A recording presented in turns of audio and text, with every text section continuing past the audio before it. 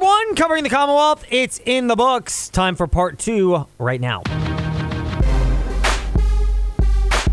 Yep, we're copying this idea. Covering the Commonwealth. A look at the locally interesting teams and stories from the experts who cover them. Let's start with JMU. With Shane Metlin of the Harrisonburg Daily News Record, as Shane is with us once again here in the Fast Lane. And Shane, since we last spoke on Tuesday of last week, you had the new article drop on the JMU process for finding a new football coach and how the process was very well thought out. How much did that process include what has already now come to the surface, which is a lot of those assistants following Coach Chesney over from Holy Cross to JMU?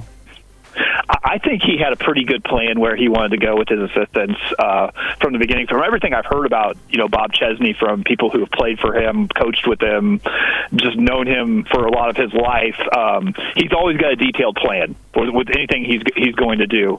So I think he probably knew, what he wanted his staff to look like even before he got the job. And now it's just kind of a matter of getting some of those guys signed on the dotted lines and able to announce that they're working for JMU as they try to do a lot of recruiting in here over the next few weeks. Meanwhile, you mentioned recruiting. How much of it is recruiting the roster? How much of it is particularly when a coach leaves and a new coach comes in, whether it's Elijah Sarrett, who's just announced he's entering the portal, or Jordan McLeod at quarterback, who a few weeks ago did? The understanding that that's just going to happen and you come in with an idea that you're going to have to recruit new players anyway. Yeah, I mean, you're going to lose guys regardless of if it's a coaching change or not at this point in time in this era of college football. But I'm sure, there's guys that are on the roster right now who are in the transfer portal that he wants to keep. He's working on that. Chauncey Logan from down at Salem, sophomore cornerback who started basically since day one he's arrived at JMU. He went in the portal and then withdrew his name. I'm sure they're hoping he's not the only one who does that. But, I mean, we might not see what these guys decide to do until after the bowl game's over. I think a lot of them, have kind of put off that decision until after they play that game. Shane Metlin, Harrisonburg Daily News Record, and joining us here in the Fast Lane at Shane_DNR Sports. Shane, another great article. Coppin State and JMU will battle tomorrow. Duke's hoping to avoid the kind of upset that happens near Christmas, and more so, stay in the top 25 of the AP men's basketball poll. One of 4 unbeatens left, JMU. Do you see an upset coming or not? Yeah, they've been playing well. Those upsets tend to happen a lot around Christmas, but this team seems to be a little bit more focused maybe than some of the teams they've had in the past. And, they're going through what, on paper, their easiest portion of the schedule this year. They've just beat Hampton, and they play Coppin State, they play Morgan State. Those are all, sub 300 net ranking, KenPom ranking teams that JMU should be able to beat if they're focused and ready to go here over the next week or so. But, sometimes when you're thinking about getting out of town for Christmas and all that stuff, weird things happen, and it happened to him last year at Coppin State.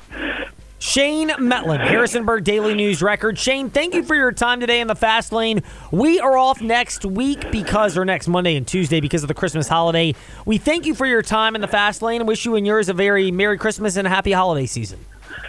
Yeah, happy holidays to you. The Radford Highlanders with Rick Watson with the Radford Highlander Radio Network. And, of course, Wednesday, Coach Nichols and the Highlanders will head back to Morgantown, where Nichols once played for West Virginia. More on that momentarily, in a game you'll be able to hear at 6:30 p.m. on the VTR in Roanoke Gap. A game you heard this past weekend, Bucknell and Radford. Radford going on the road in a second-half surge to get the victory. How crucial was it, Rick, for Radford to have this type of game where you go on the road, you get an early lead, your opponent battles back, it turns into a dogfight, yet the Highlanders found a way to get a surge and ultimately a victory out of that? Yeah, it was a nice performance by RU to get their first true road victory in a place that's not easy to play. Bucknell was coming off 2 weeks off due to exams. That's what they do in the Patriot League, and they take some time off. So they were fresh, but they were a little rusty. So Radford took advantage of that early. As you mentioned, they had a lead.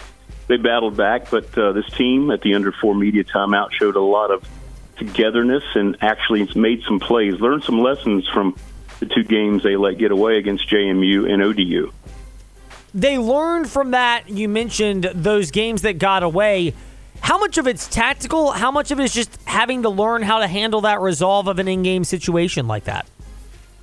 Well, it's just been the focus for Coach Nichols, and most of the time when they have broken down, it's because of a turnover here, a turnover there, a misread where a teammate's supposed to be. So they've really been working on that, and it really came through. They didn't turn the ball over one time in the final 4 minutes, so they were able to, complement each other, and they were able to go out and execute the final few plays, which is what was the biggest difference. And it's a nice step forward with just 2 conference games remaining, or non-conference games remaining. One of those is a game you can hear starting at 6:30 p.m. this Wednesday on the VTRN Roanoke app, part of the Virginia Talk Radio Network, and, of course, 99.5 FM, 1240 a.m. in the Roanoke Valley, and in Bedford on 95.5 FM and 1350 a.m. in the Bedford-Smith Mountain Lake area. And that is Radford at West Virginia. Homecoming of sorts for Darius Nichols, right? Oh, yeah. I mean, this is the second Radford team he's taken in there. He also took his first Radford team in there when Coach Huggins was still there. So this is an emotional game for him, no doubt about it. But he feels like we match up pretty well. West Virginia's finally getting some guys back that were not eligible until the new ruling that was handed down by the court. So they now have 4 new players, so they're still getting acclimated with one another. So we'll see if Radford can get it going. They've won 4 in a row, 6 out of 7, playing in some confidence. But right now, whenever you go and you're playing on the road, in a Power 5 building, it's a different type of experience, and we'll see how they handle it on Wednesday night. We will indeed. We'll actually listen to how it's handled on the VTRN Roanoke app and Talk Radio 95.5 FM Bedford, 99.5 FM in the Roanoke Valley. As Rick Watson, the voice of the Radford Highlanders, is with us in the Fast Lane. Rick, thank you for your time. Hey, thanks, guys. Appreciate it. Indeed. Rick Watson with us here in the Fast Lane on W226BG Timberlake, WVGM AM Lynchburg, WMNA Gretna, Danville, Southside. And last but not least, or maybe least, that professional football team in Landover, Maryland, or is it Ashburn, Virginia? Well, wherever the Washington Commanders are, it doesn't appear that their staff will be there much longer because they have now officially been eliminated from playoff contention with that loss out in Los Angeles. And someone who was there, Candy Waller of Seawall Sports and Entertainment, Seawall loved checking out the photos and videos and updates at Seawall Sports and CEO Seawall on Instagram and Seawall SE on Twitter. But not so much the outcome for the Washington Commanders. They lose that game to the Rams.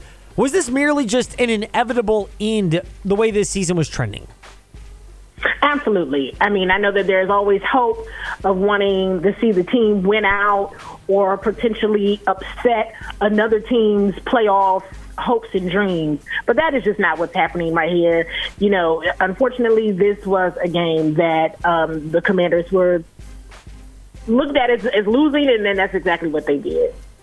It is. And for Washington, they end up losing this game in maybe typical fashion, where they don't seem to have enough at the most critical junctures of the game. They kind of fight back at the end to make it respectable, but the inability to make the key play when it mattered the most, which is defined what probably is going to be the last year of this coaching staff.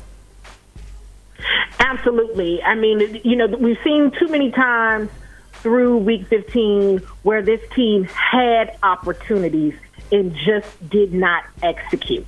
And then we saw it again yesterday. I made the comment just a moment ago about potentially foiling another team's playoff hopes and dreams. The Commanders still had that opportunity yesterday to potentially foil and upset the Rams' chances of making the playoffs. Yes, they are a 500 team, but they still have a chance right now because of that win yesterday. Indeed, they did, and now it's completely different because of the outcome, though, for the Washington Commanders.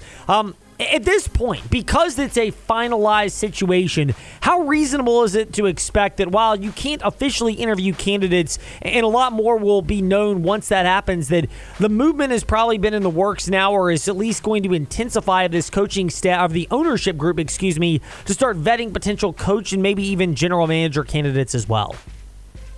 I mean, I think they have been seeing what's out there, which is fair. I mean, in any organization, when a new leadership team comes in, typically you see them bring in their own staff and folks that they would like in this ownership group just did not have the opportunity to do that based on when the team was sold, officially less than a week before training camp began. And it would be hard to believe that they moved forward with the majority of this current staff given how the season has turned out. The season, if the Commanders were as lucky as the Philadelphia Eagles and the Dallas Cowboys in clinching a playoff berth yesterday, we would be saying something completely different. That is not the case here. So I would anticipate a very busy offseason, Ed. It likely will be that way, and it's a busy holiday season as well for Candy Waller of Seawall Sports and Entertainment. CEO Seawall and Seawall Sports on Instagram,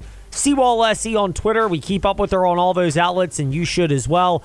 Candy, thank you for your time today in the Fast Lane. A Merry Christmas to you and your family. We're off Monday and Tuesday, so we send those regards and appreciate your time with us, as always, in the Fast Lane. Absolutely, and Merry Christmas to you all as well. Please enjoy, be safe, and I'll be talking to you all again after the holiday. Candy Waller with us here in the Fast Lane. That does it for us today. For Ty Tracy, for Trey Lyle, and me, we are back tomorrow afternoon, 5 to 6 p.m. More on UVA at Memphis in basketball, high school and Liberty Flames sports, and, of course, Liberty Flames football. And who knows what will happen in the transfer portal between now and tomorrow. We'll touch on it all tomorrow in the Fast Lane. In the meantime, Trey Lyle VT and Ty Tracy 90, their socials, Fast Lane Ed Lane, Facebook, Twitter, Instagram, and wherever you listen to podcasts.